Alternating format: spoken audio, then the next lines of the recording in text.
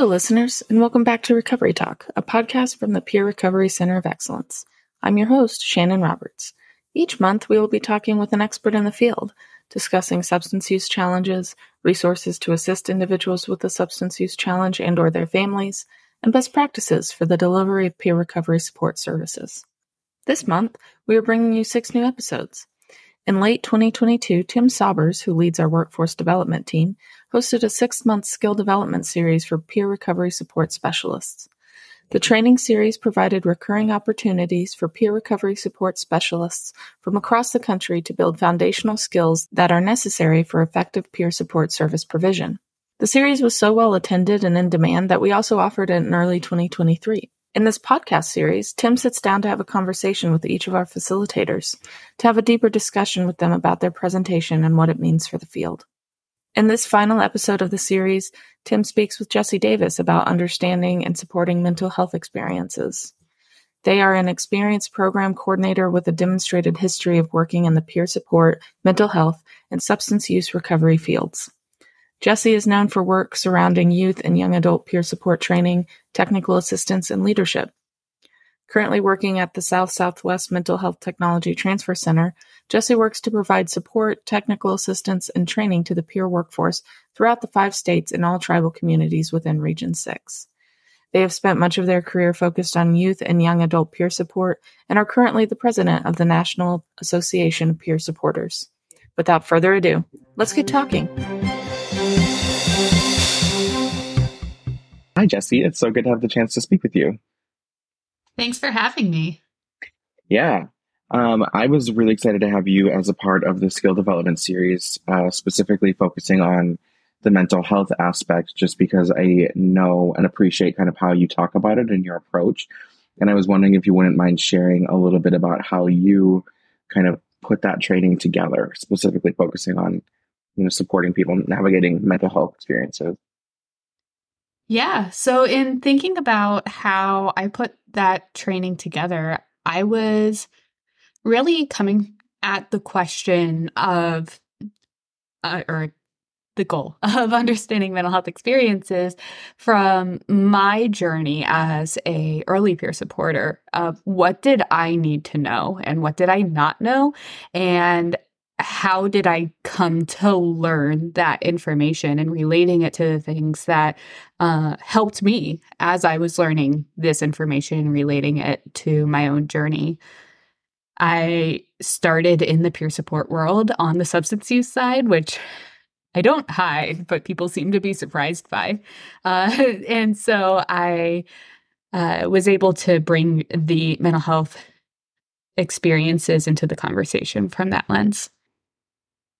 Yeah, and can you talk a little bit about that sort of siloing? Because that was kind of one of the main reasons that I wanted the mental health piece to be a part of the skill development series, is because people get so focused on like, well, I'm a substance use peer specialist, or I'm a mental health peer specialist, and therefore I can't do anything to support somebody struggling with the other or navigating the other thing. I guess I don't know my question. Can you what has your experience been with that? Yeah. So I took my very first peer support training while I was going to school to be a chemical dependency counselor in Texas, LCDC. And at the time, that was the only credential that I knew of that would be able to use my personal experience to support other people. And I was very entrenched in the 12-step world. I was very entrenched in substance use recovery. And I was coming at this from that lens. And when I took my very first peer support training, it was actually through RI International, which at the time was just called Recovery Innovations. And they have an integrated model where they don't separate substance use from mental health and mental health from substance use. It is all just together. And when I went through that training, I had a really hard time at first with, wait, what do you mean that people who have never had a problem with alcohol can support people who have problems with alcohol and are trying to stay sober, because that was a huge conversation in the 12-step rooms that I was in. And even I at the time was very specific. And if somebody hasn't had the experience of trying to stay sober in a similar way that I've had this experience for myself, I wouldn't want to be supported by them. And every time I had been supported by somebody without similar experience, it hadn't landed right. It didn't feel appropriate. And so I was very confused. And when I went through this training, they talked about how substance use disorder is technically in the DSM with all of the other mental health challenges, and it is technically one of them. And a lot of times the misunderstandings are due to stigma of not really listening to the people who are dealing with these challenges or who are having a hard time staying sober or utilizing drugs and alcohol in a way that's not harmful for their lives. And there are so many other things that they said that I would do a disservice of trying to repeat. This was 10 years ago. So it's been quite a while. But having this conversation where we were able to look at it from a different perspective was really, really helpful for me then. And I came out of that training having a better understanding of how people can support others from different walks of life that they hadn't been through, but from a place of mutuality. And then I got into the peer support world, and in Texas, it was all silos. And so I get this awesome training that teaches me about integrating peer support or mental health and substance use within peer support. And then I get into the peer support world, and there's mental health certification and there's substance use certification. And I could only get reciprocity for the mental health one, meaning the mental health side was the only one that recognized the training I had gone through. And I had to re-go through the substance use training. And I was very confused, and it's continued throughout my peer support career that some places are integrated and some places are separated. And I don't quite understand always why it's separated in some places or why it's integrated in others. But it does lend to a separation of services and sometimes duplication of services, where the same thing is offered, just you have two different people with two different credentials doing the same thing. And sometimes it's the same people going to the same groups, but with two different people. But also sometimes that specificity is necessary. And so there's pros and cons to both having integrated and separated approaches, but it can lead to the people receiving services or people utilizing services feeling either really welcomed or really separated. And it is interesting to have those conversations with people who do utilize services to see how it impacts them in their lives. Mm-hmm. And how do you, something that I see, and I'm really interested to hear kind of your thoughts on like how we maybe push through some of this. But so I see something happening very regularly when people are just in mental health spaces or just in substance use spaces. And it's that they think that in order to provide services to somebody who is, has the lived experience that they don't have, they need to learn like the clinical approach to things. I really see a strong focus on that, particularly in the substance use side, this idea that in order to be able to connect with somebody having mental health challenges, I need to understand all of the clinical diagnoses. I need to know how to connect somebody to therapy. I need to know more about the psychopharmacology. And those things really have no relevance to peer support. And so I'm interested, your thoughts, Jessi, on how we like move away from that, or how we avoid falling into the trap of thinking that understanding things through the clinical lens is the best approach for us to bridge the gaps between the two siloed services. Yeah, so I feel like a lot of that comes from fear and stigma based in fear. I know that whenever I have conversations with people about supporting mental health challenges from the substance use side specifically, schizophrenia always comes up. Always. Or people hearing and seeing things that others don't comes up, or suicidality comes up. And these are always coming up in a reference to fear of, but what if something big happens?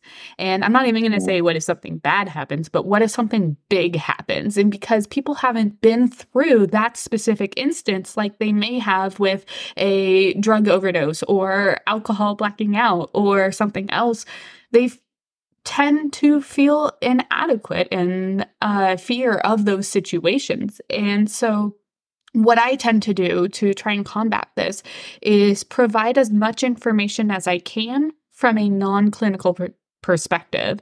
And if people aren't getting it, sometimes I'll back it up with clinical thoughts or clinical data, right? But I want to really impart the understanding that people who hear and see things that others don't, no matter what the situation is, that's real for them. And it's not something that is absolutely terrible unless that person says it is. And then if they say it's really not good, then we support them as if it's really not good. And if it's just something they experience, then we just say, okay, cool. And we integrate that into the conversation as appropriate. But if they don't want to integrate it in the conversation, okay. So they're looking over my shoulder, or they look off into the distance at something that they see, but I don't. If they're not bothered by it, I'm not bothered by it. And really having to work with people to understand that just because there's something happening that I don't understand doesn't mean it's bad, doesn't mean it's a crisis, doesn't mean that I have to get clinical support or help to deal with the situation, because it might not even be a situation. It just is, and refocusing people back on, okay, I'm going to be here with the person I'm supporting as they want me to be here and how they're asking for me to be there and to support them. So with peer support, if it's focused on, hey, I want to work on something, using more clinical language like triggers, or trying to decrease something, or whatever we want to say, cool, I'll support you with that. I'm probably going to use more plain language. And that is where I think we really have the opportunity to make change, is continually reinforcing plain language and not relying on clinical understandings of our experiences. I could probably say a lot more, but I think you have questions. No, I completely agree. That's something that I'm, constantly pushing back on, of like, why are you using the language that you're using? Why are you using the frameworks that you're using to talk about these experiences and others' experiences when we're meant to be, very intentionally a non-clinical service? Why are you using these clinical frameworks to talk about this or to do your job? And I always, I'm kind of just questioning, like, how did you get to the understanding that this is what your job's supposed to look like? But I think it's so funny that you mentioned that, I guess not funny, but kind of ironic for me when you talk about like people looking at somebody hearing voices or seeing visions from a place of fear. I always think the opposite, where I'm like, somebody overdosing is way scarier than sitting in the same room as somebody who is seeing something I can't, for me. And as somebody who has blacked out many, many times, like, that was very common. So I'm like, that's not scary at all. but it's just interesting to see like how people, are scared of some things, but not others, and where that really comes from. But something you talked a lot about in the presentation in the skill development space was the idea of self-diagnosis, and really exploring, on your own, how are you making meaning of your own experiences? And I would love to kind of hear you talk just a little bit about why that's important and kind of where that fits into the peer support paradigm.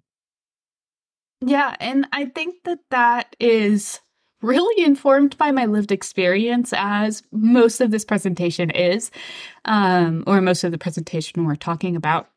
But again, with self-diagnosis, I was somebody who grew up never being believed.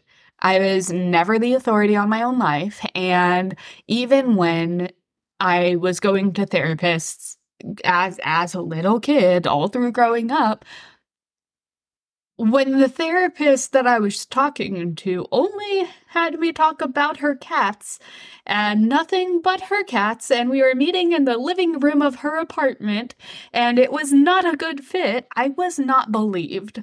At that point, I knew I wasn't going to get out of therapy. I was just going to keep going. And I even told my parents, like, hey, this isn't working. Let's find me a different one. Like, understanding that I wasn't going to just get out of it. Let's find me a different one. This one isn't working. And it still took months before we switched therapists. And they finally believed me that something wasn't right. And whether it is a person in authority or friends or, just life with living as a person assigned female at birth, there is so much that I was not believed in. And so going through this process of understanding me and understanding what's going on with my body and believing myself has been a journey. And I still am not believed in a lot of different situations, in a lot of different spaces. And no matter what it's about, it could be about my mental health, but it could also be about something else. Like, oh, I didn't like this food that was cooked growing up. It could be about anything, really. But I'm still not believed in many different situations. And so when we talk about self-diagnosis, at least for me, that is me learning about my own body, looking at, in my own experience with life, looking at what others are describing as their experience with life. If there's a common name for it, great. If there's not a common name for it, let me look at all the different ones and see if there's something that feels like it fits me from my understanding of my experience. And oftentimes when I find a common name that is used to describe what I'm experiencing, I can look up what's helped other people. And when I look up what's helped other people, I can try those things for myself. And that's a way of providing myself this support that I never receive when I'm not believed. And that's a way for me to make meaning of my own life. And that's a way for me to continue to be understood as the expert in my own life. And so I don't ever want to take that away from others. And if we're in this peer support profession and we're supposed to be understanding that the person we're working with is the driver in their car, the person that is the expert of their own lives, then I have to believe them when they say they're going through something. And I have to make sure that I'm not imposing my understanding of myself onto them. And I have to make sure that I'm also not imposing a understanding of a group of clinicians that wrote a book onto them. They get to describe their experience. And if it happens to fit the big book made by a group of clinicians, cool. Maybe that'll help us find a common understanding word better, which sometimes is referred to as a diagnosis. But other times it may not fit that. And we just work with what you're saying you're experiencing and support you through it.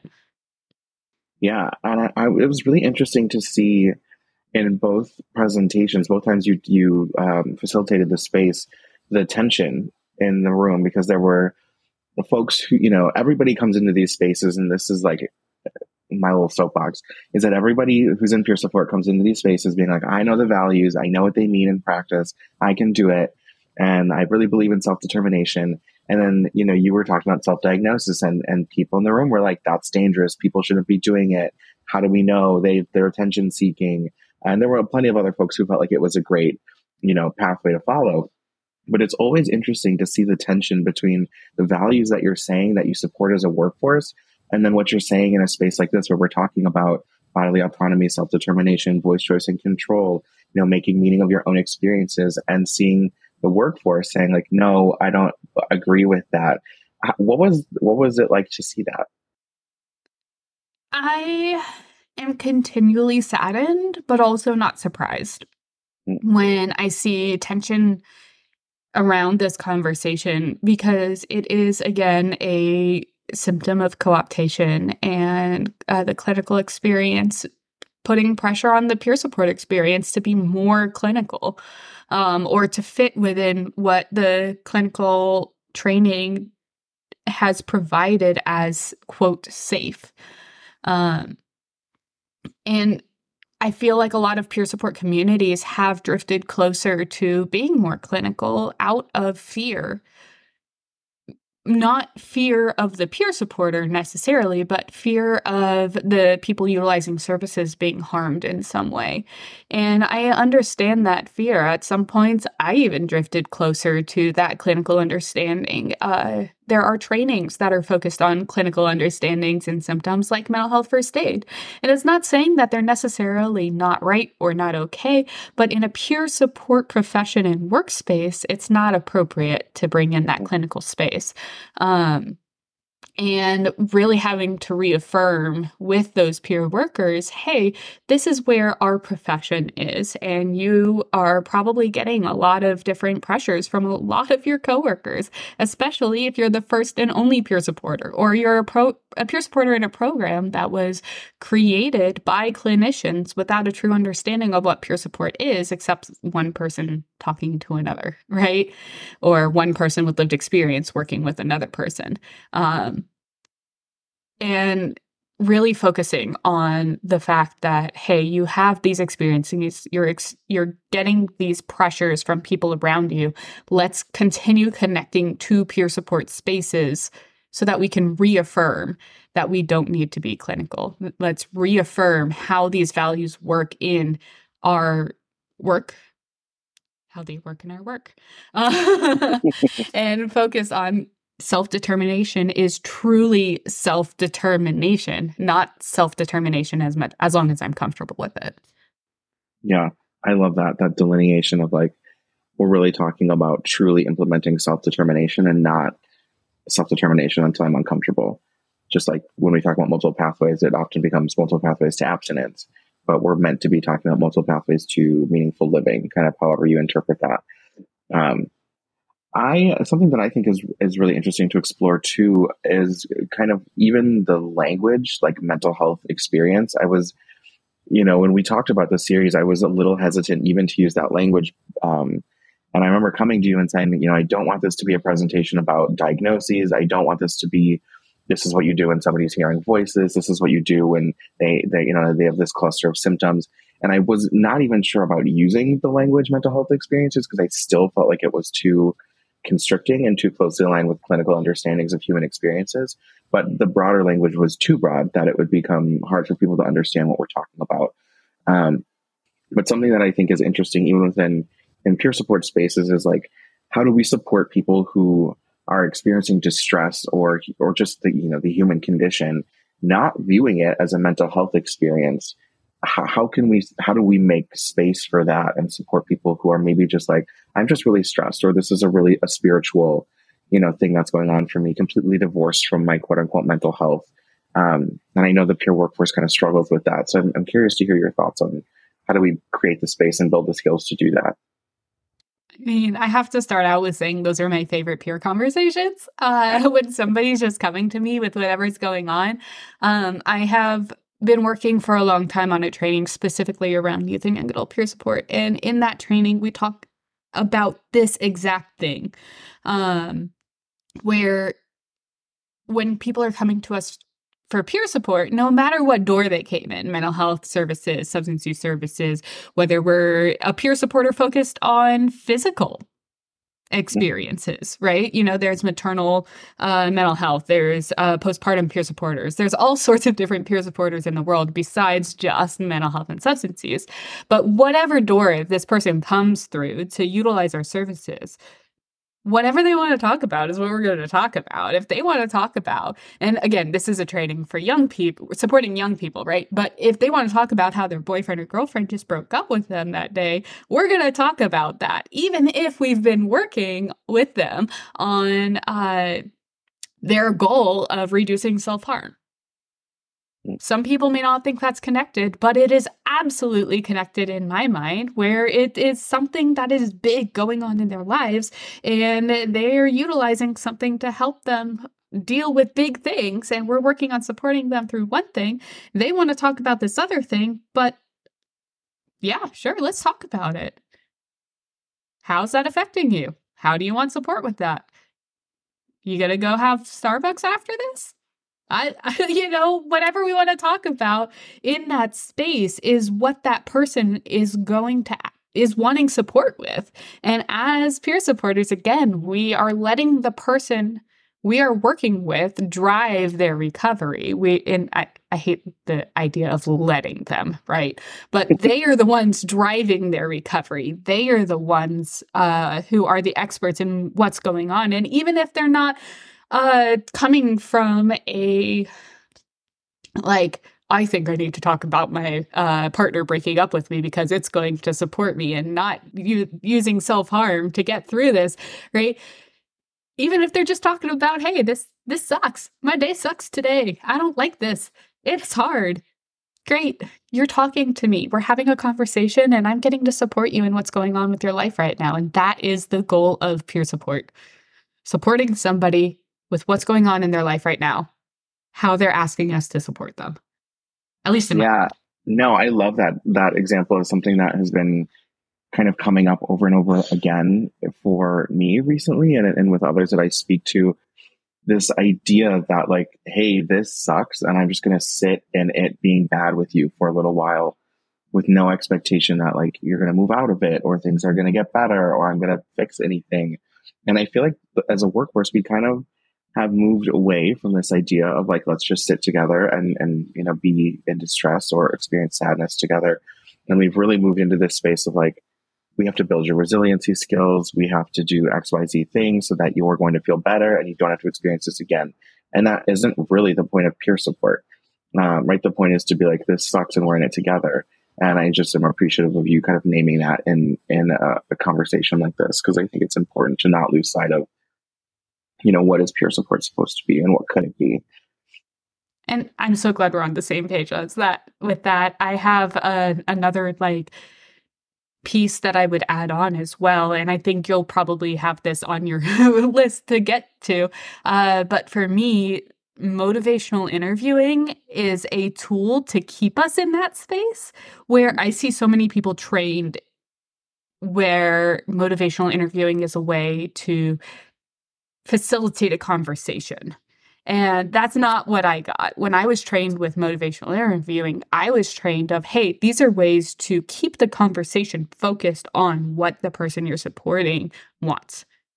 And to have the conversation stay out of your own wants, needs, and desires, and to focus on open-ended questions so that the person can continue telling you in their own words rather than closed-ended questions where you are creating the words that they are agreeing or not agreeing to.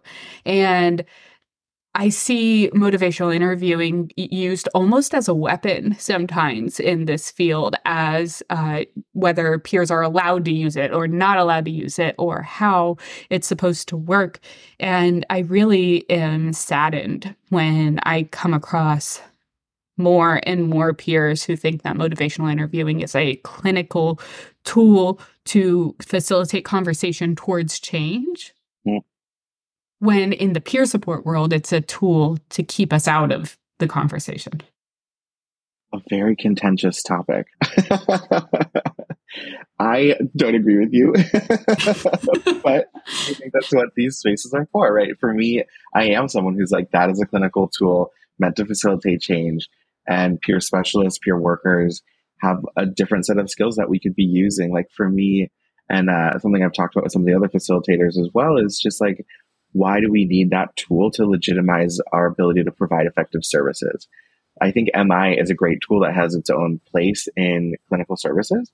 But for me, I'm like, I would rather legitimize us by creating our own tools and our own skills and kind of codifying those to the best of our ability within the peer support framework and say, this is what we do that's separate from this clinical framework. Because to me, when I see people using MI, I don't think, and this is I don't think it's a knock to the people providing services because it's not really their fault. But the way that MI is presented in peer specialist training and certifications, to really be trained in MI properly, it takes, it's part of like college courses, right? There's a whole like fidelity measure. There's, usually you have to be like recorded on camera and you send it in, you get scored. And that's not happening in peer specialist certification trainings. So people are leaving thinking they know how to do MI, but they haven't actually been trained in the evidence-based practice that is MI using the fidelity tools.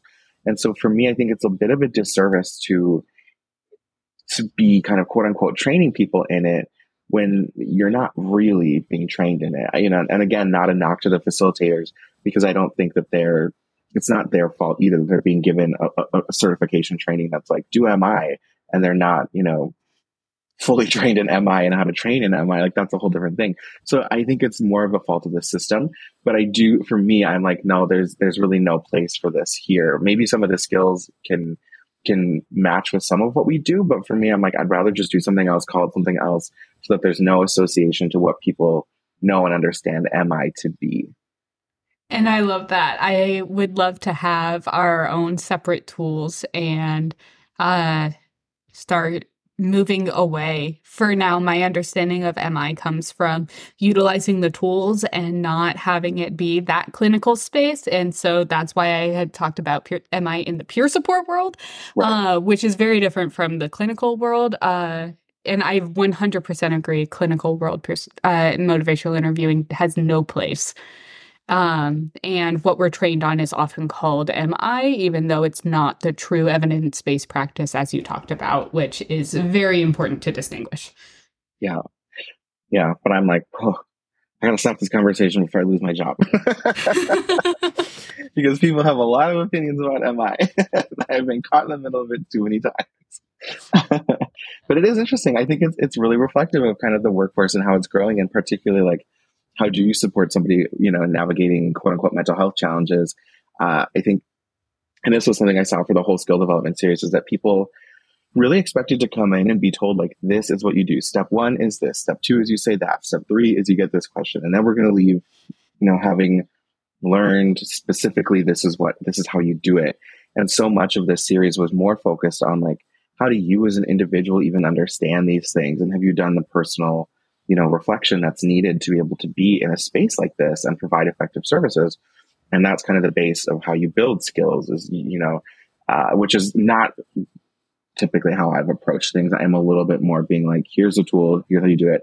But I've worked with some great folks who have really kind of pushed me to be like, you need to talk with people a little bit more about like where their values line up. And I think that that's a really kind of missed piece in skill development and even in peer support. I not to ramble on and on, but have contributed to a couple of peer specialist certification curricula, and I really like to focus on like this is how you build the skills, this is what the work looks like. And I don't really love doing like the personal introspection, because I feel like it gets too close to kind of therapy and what's meant to be a professional skill development space. But I've worked with some great folks who've been like, no, you really need to take the time to help people to understand where do you fit into the history, where your values in alignment with what peer support is and is supposed to be, to really understand what this is. What do you think about how those two things blend together, kind of that personal reflection and the concrete skill development? In the trainings that I've influenced and in the exercises that I've created, I tend to utilize personal introspection as a way to build skill development, where it's not a exercise of, I want you to think of this really deep thing and then share with the group. It's, I want you to think about a time when you experienced something related to what we're talking about. How did you personally want to be supported, whether you got that or not? And how does that relate to how we're supposed to operate as peer supporters in a non-clinical way? And so I don't know that it's necessarily an either or.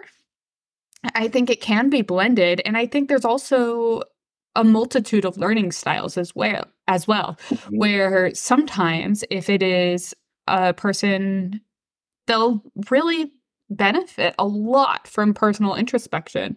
And sometimes if it's another person, they will be completely closed off to that part of their lives in a professional setting. And they don't want to have that brought up. And they don't want that to be the focus of this space. And so one of the things that I'm really careful of when creating exercises surrounding personal introspection to build skills is I don't ever want people to feel like they have to share what they were thinking about or going into from their own lives. I want people to just be able to utilize their experiences, as we do as peer supporters, to then inform growing their skills rather than I'm sharing this in a cathartic way.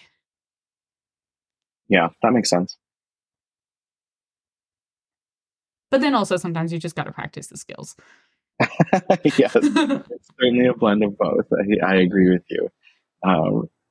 Something else that you talked about in the skill development series was was the neurodivergence framework. I would love for you to speak on that a little bit. If you're comfortable sharing, like, this is what it is. I know it can be tricky to be like, this is what the framework is defined as, but kind of what that is and what that means. Yeah, I've been using the term neurodivergence framework, and I'm not quite sure whether it is officially framework or a neurodivergence paradigm. But there is a creator on Instagram and a few other platforms that has the handle Lived Experience Educator that I've been following quite closely. Their name is Sunny, and they are somebody that I've learned a lot from. So anybody listening to this, please go reference them because they're where I've gotten most of this information from. But the neurodivergence framework or paradigm is really more so focused on the fact that we all just have different brains. They're not better or worse than anybody else's brain. It's just a brain. We all have experiences. It's not better or worse than anybody else's experiences internally. They're just internal experiences. And sometimes people need more support with them, and sometimes people don't. And it doesn't negate the diagnosis or medical model. It embraces that of, if you feel like that works for you, great. Utilize it as a tool for your own wellness and your own growth and learning to get to a life that is whole for you. But also, if you don't relate to that, great. We don't have to use diagnosis language. And neurodivergence framework is inclusive of people that have, quote, typical brains as well. Personally, I think they're unicorns and don't exist, but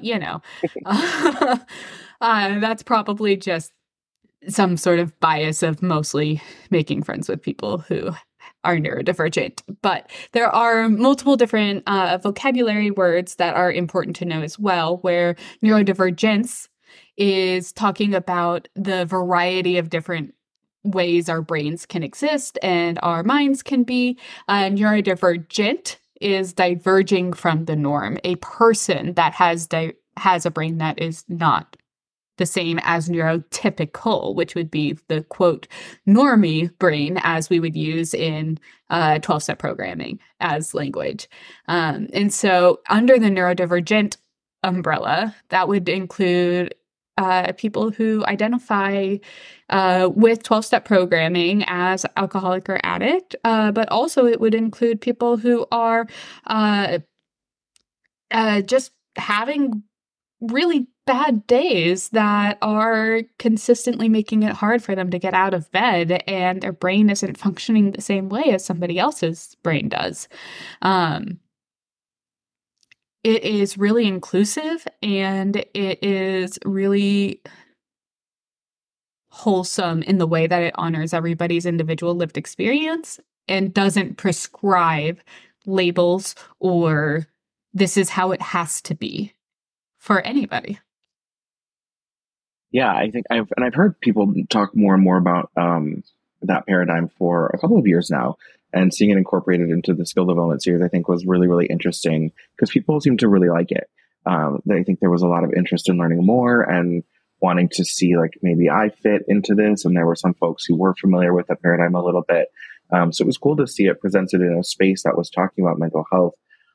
I'm curious, there are kind of two questions that came up for me as you were talking, but I want to start with the first one, which is kind of how we look at ourselves as a profession, which is, we're certified peer specialists, which means typically that you have direct lived experience with mental health or substance use challenges, and kind of neurodivergence. The neurodivergent paradigm kind of creates the space to say everybody has lived experience, right? So how does this fit into kind of what we're talking about when we're saying I want to be certified. If somebody's saying neurodivergent, I'm not asking you to be the authority of like, this is lived experience and this isn't. But I hear this conversation coming up more and more that like, we should broaden lived experience to the point where it covers everybody. And then, what does it mean to be certified in this profession? How do you think all these pieces fit together? I think, again, it's not necessarily an either or. I'm real good at looking at the in between. And for me, when I think about the way that the neurodivergence framework and paradigm relates to certified peer support, I just see it enhancing certified peer support, where people listening in may not be familiar, but Texas has a really cool way of identifying who qualifies to be a peer supporter and who qualifies to get trained. It's more based on, do you have a life experience, and I forget the exact wording, but a life experience that had a major impact in your life. Yeah. And usually, I think there's some wording relating it to it being around mental health or substance use or something, but it's really more focused on, did you have an experience that had a major impact in your life? And are you in recovery from that? And recovery in that sense doesn't mean that you're working towards abstinence or perfect mental health or never going into a psych hospital or anything like that. The in recovery there means, are you working on creating a life that you love, essentially, and working to make sure that you feel whole? And you don't actually have to feel whole at the time. I'm just, that's, again, my wording of somebody else's words, and you can look it up. But it's really cool. And I think that ties in really nicely with the neurodivergence framework and certification is, have you had a big life experience that has impacted you? And have you navigated that? And are you working towards getting to a better place in your life? Cool. And certified peer support is really more focused on, in my opinion, training people on how to not cause harm. It's not necessarily saying that if I'm training you to be a peer supporter, you don't know how to support people. Most of the time, people know how to support people. It's more focused on, hey, how, in my opinion, how do we make sure that we're not causing harm unintentionally in these spaces? And how do we make sure that we're operating within the ethics of our profession and making sure that when we are in these spaces, we are prepared when a clinician comes up and asks, hey, how does this relate to, peer support? Or how is peer support different from a social worker or whatever? We're able to have these conversations about our profession, less so, this is how you support somebody. And I think some of the certification trainings may not be in alignment with that, but I feel like that, to me, is the goal of a certification training, and making sure that as a profession, we can be a true wholesome support for the people who work with us, rather than saying really stigmatizing things and not really knowing, or helping us learn how to not drift into the clinical space as much, and making sure that we are aware of what's going on within us that may be implicit biases. Yeah, I think it's interesting to explore that, because I've heard that kind of phrasing before. I think there might be a couple states in New England that also use that specific language of like, have you experienced like a life impacting event that has impacted you to the point that you would feel comfortable taking this training, and you've moved through some things. And I think it's a really interesting approach to kind of what's considered peer support, because to go back to what you talked about earlier, the idea of being able to provide peer support to somebody who doesn't have the exact same direct lived experience that you do, I've heard such resistance to that idea. And when I think about what peer support really is, it's leaning in to build, genuine human connections through shared experiences. And that can be the emotions, right? I may not have the direct lived experience of you experiencing, hearing voices or seeing visions, but I do understand what it's like to feel distress because other people are making judgments and assumptions about how you should be navigating the world.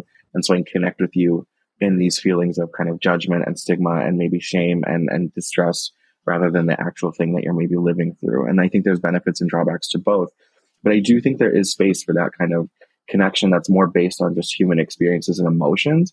They're necessarily like the exact same thing that you're going through.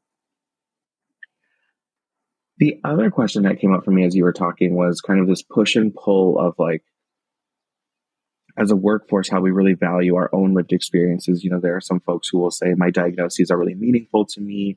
And then you have, somebody else who's maybe saying, all of my diagnoses are incorrect and I don't like them or find any value in them. All these existing systems have caused harm to me. And we often see the tension between those two because they have a hard time hearing that somebody was harmed by the thing that benefited them. And I'm curious, you talked about at the beginning to navigating through 12-step and then going into peer support. Kind of how did you learn to hear that, what benefited me maybe caused harm to somebody else, or what caused harm to me was very beneficial to someone else. And maybe even in the context of mental health of like, this major depressive disorder diagnosis was really meaningful to me and somebody else saying this is weighing me down for my whole life. How do we balance all of that? I think that's hard for me to answer because I personally have always had more of a look at the gray area view where nothing is exact. And so I guess I'm going to do a little tangent and then come back. But if you've heard of the phrase black and white thinking, which I've kind of alluded to through this, looking at the gray and everything. But if you think of the phrase black and white thinking, I've recently heard an idea that black and white thinking isn't necessarily what we think of for black and white thinking, where there's a common understanding that black and white thinking is, oh, do you like ice cream? Being able to answer yes or no. But to me, and what I've been hearing more so recently from other people, is a different understanding of black and white thinking, where black and white thinking is more of looking at the granular of, well, do you like ice cream? Yes, if it's mint chocolate chip. No, if it's sherbet, because that's not ice cream. But yes, if it's this, but no, if it's that. And having very specific black and white, right? But other people would call that in the gray. Sure. And so I think there's a different understanding of black and white or gray or things like that. But for me, it's either I look at the gray of the details or I look at the very specific black and white of, yes, if it's mint chocolate chip, no, if it's sherbet, because that's not ice cream. And so having that kind of nuance in there is really important to me in these conversations. And so with that tangent, I'm going to ask you to repeat your question so I can make sure that I'm answering it correctly. If there's one thing I'm going to do, it's ask you 16 questions in one. So I was curious to hear how you kind of grew into being able to find value in your own recovery pathway. You talked about 12-step programming, while also recognizing that maybe other people have experienced harm in that space. And so how did you learn to say this what has meaning and value to me, and it maybe harmed somebody else, and I can hold those two concepts together? Yes. And so with that black and white / gray thinking that I just talked about, going into 12-step programs, I always came into it from the thought process that I was more there for recovery from drugs than alcohol. Because for some reason, when you're under the age of 18, or at least for me, when I was under the age of 18, if I asked someone to buy me alcohol, they'd say, no, that's illegal. I can't do that. But if I asked them to share their weed with me, they'd say, sure. I don't understand how that works, but that was my experience. And so I definitely had more experience on the substance use, not alcohol side, where 12-step programs very distinctly separate those of alcohol and not alcohol substance use. But the program that I found most helpful was Alcoholics Anonymous. And they're very specific of this is about alcohol, not drugs. That is outside experiences. And so coming into it from that very early age of being under 18 and still not truly fitting into the program that was best benefiting me at the moment, I already had to make concessions. I already had to be in that space of this isn't a perfect fit. and I see it's causing harm to others who do identify as having more of a substance, not alcohol problem, than, alcohol problems. And I'm able to get benefit by, to me, switching out the word alcohol with whatever else I needed support with at that moment in the literature and in the conversations that we were having, but just use alcohol as, quote, the word, so that I could be accepted into the spaces. And so I was very much in that middle ground myself, where I was the person who was being harmed and helped at the same time. And I think that had made it a lot easier for me personally to experience and to understand others' experiences of, hey, this thing that has helped some people has harmed me. But I think the most shocking one was when I was in a training with somebody who was a peer supporter, and they were sharing their experience of how abstinence had harmed them. And how abstinence-based programming had harmed them. And I was 100% still in the 12-step mindset of recovery, where abstinence is the only way. And yeah, harm reduction exists, but the goal is abstinence, right? And they completely blew my understanding of recovery out of the water when they were talking about how staying abstinence was the thing that harmed them, and just sitting down and having that conversation of, okay, tell me more. Right. Tell me what that experience was like, really gave me a new understanding of our profession even. And I would encourage anybody that is having a hard time of understanding how a space in our peer support profession, or how a space in the recovery movement, or how people's experiences exist, sit down and ask them, would you tell me more? I'd love to hear. I may not understand, but I'd love to work towards understanding. And I find people in our profession are usually really excited to tell their stories. So if you can find another peer supporter, usually that's great. But I absolutely love listening to people's stories, and part of why I'm a peer supporter. And I absolutely love hearing how other people have experienced life. And so getting to have that conversation with this person was such a gift, and really was the way that the door opened for me to get that professional understanding of other people's experiences. May have been hurtful from what I found helpful. Yeah, I think that makes perfect sense, right? Lining it up with the peer values, like, can we lean in with some curiosity? Can I approach from a place of neutrality? Am I really open to hearing what you have to say? Well, I also think a lot too about, like, how kind of what you're talking about, this idea of sometimes abstinence is actually harmful to people, and how that applies in mental health spaces too, with this idea of, like, zero suicide approaches, or the expectation, the assumption that engaging in self-injurious behaviors is always harmful or something that needs to be stopped. And how people will sometimes make some space for, like, well, there's moderation, management on substance use side, but in the mental health side, like, anytime you're engaging in self-harm, it needs to be stopped. Anytime you're having suicidal thoughts, it's a crisis. And there isn't a lot of that same space for, like, harm reduction approaches there. Have you seen that happening anywhere, or kind of what do you think that could look like? I think it's something that is developing in the neurodivergence framework as well, where, you're having a series of bad days? Okay. Do you want to do something about it? Instead of just assuming that they do, or thinking about it as, okay, you're having this series of bad days. Well, what would make it a little bit better for you?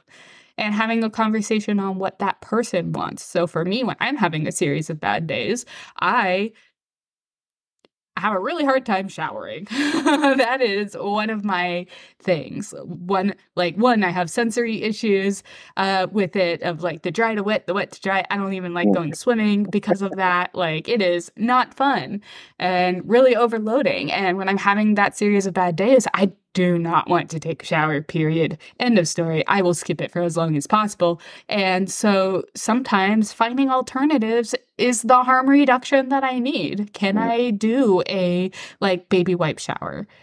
Sure. Right? Can I do other things to take care of my hygiene in the way that I need to make sure that A, I'm not getting sick, B, I am able to support what my body needs, C, I am not stinking when I go outside, because that makes me feel bad too. Just having these kind of thought processes of, okay, it doesn't necessarily need to be, we are quote, fixing what we think the problem at hand is. It is, okay, how do we support this person in achieving the goals that matter to them? So for me, a lot of times people would assume, oh, we need to get you into a shower. Yeah. What if it's a bath? What are all these other, quote, harm reduction measures that I could do, like taking that baby wipe, wash down or whatever, to take care of myself? And if I'm having trouble eating, my favorite thing is a toasted bagel with cream cheese. So you give me one of those, I'm probably going to eat it. Is it the most nutritious thing in the world? No, there's no veggies there.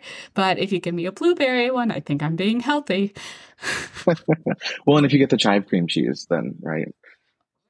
There's a vegetable there. I don't know about that one. No, I definitely agree with you, right? So we're not necessarily looking for a solution. We're looking for what do you want to do, if anything, and how do I support you in doing that? With, to your point, with no expectation that after you've maybe done this baby wipe shower, you'll feel better enough so you'll get in the shower properly, right? Like, this is what we're going to do today. And I have the opposite problem where I'm having a series of bad days and I'm like, don't ever let me get out of the shower. Leave me in here till I'm prune and dry. I'm like, no, this is my safe space. I'll give you half of my issue if you give me half of yours. We'll get it to work. Well, I've had such a good time talking with you, Jessi. Any final thoughts or anything else that you want to share before we wrap up? I so appreciated this conversation. Thank you so much for having me again. Yeah, and thank you for being a part of the skill development series. I'll talk to you later.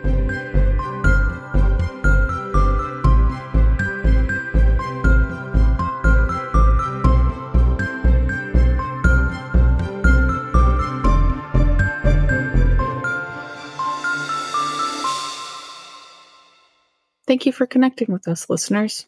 Our goal in sharing stories and information is to provide hope and resources to the field of peer recovery. Please join us again next month on Recovery Talk. You can find our episodes on our website, peerrecoverynow.org. That's peerrecoverynow.org, or wherever you find your podcasts. The Peer Recovery Center of Excellence is funded by the Substance Abuse and Mental Health Services Administration to enhance peer recovery support services by expanding access to training and technical assistance services across the country. The views expressed in this podcast do not necessarily reflect the official policies of the Department of Health and Human Services, nor does mention of trade names, commercial practices, or organizations imply endorsement by the U.S. government. Talk with you next time.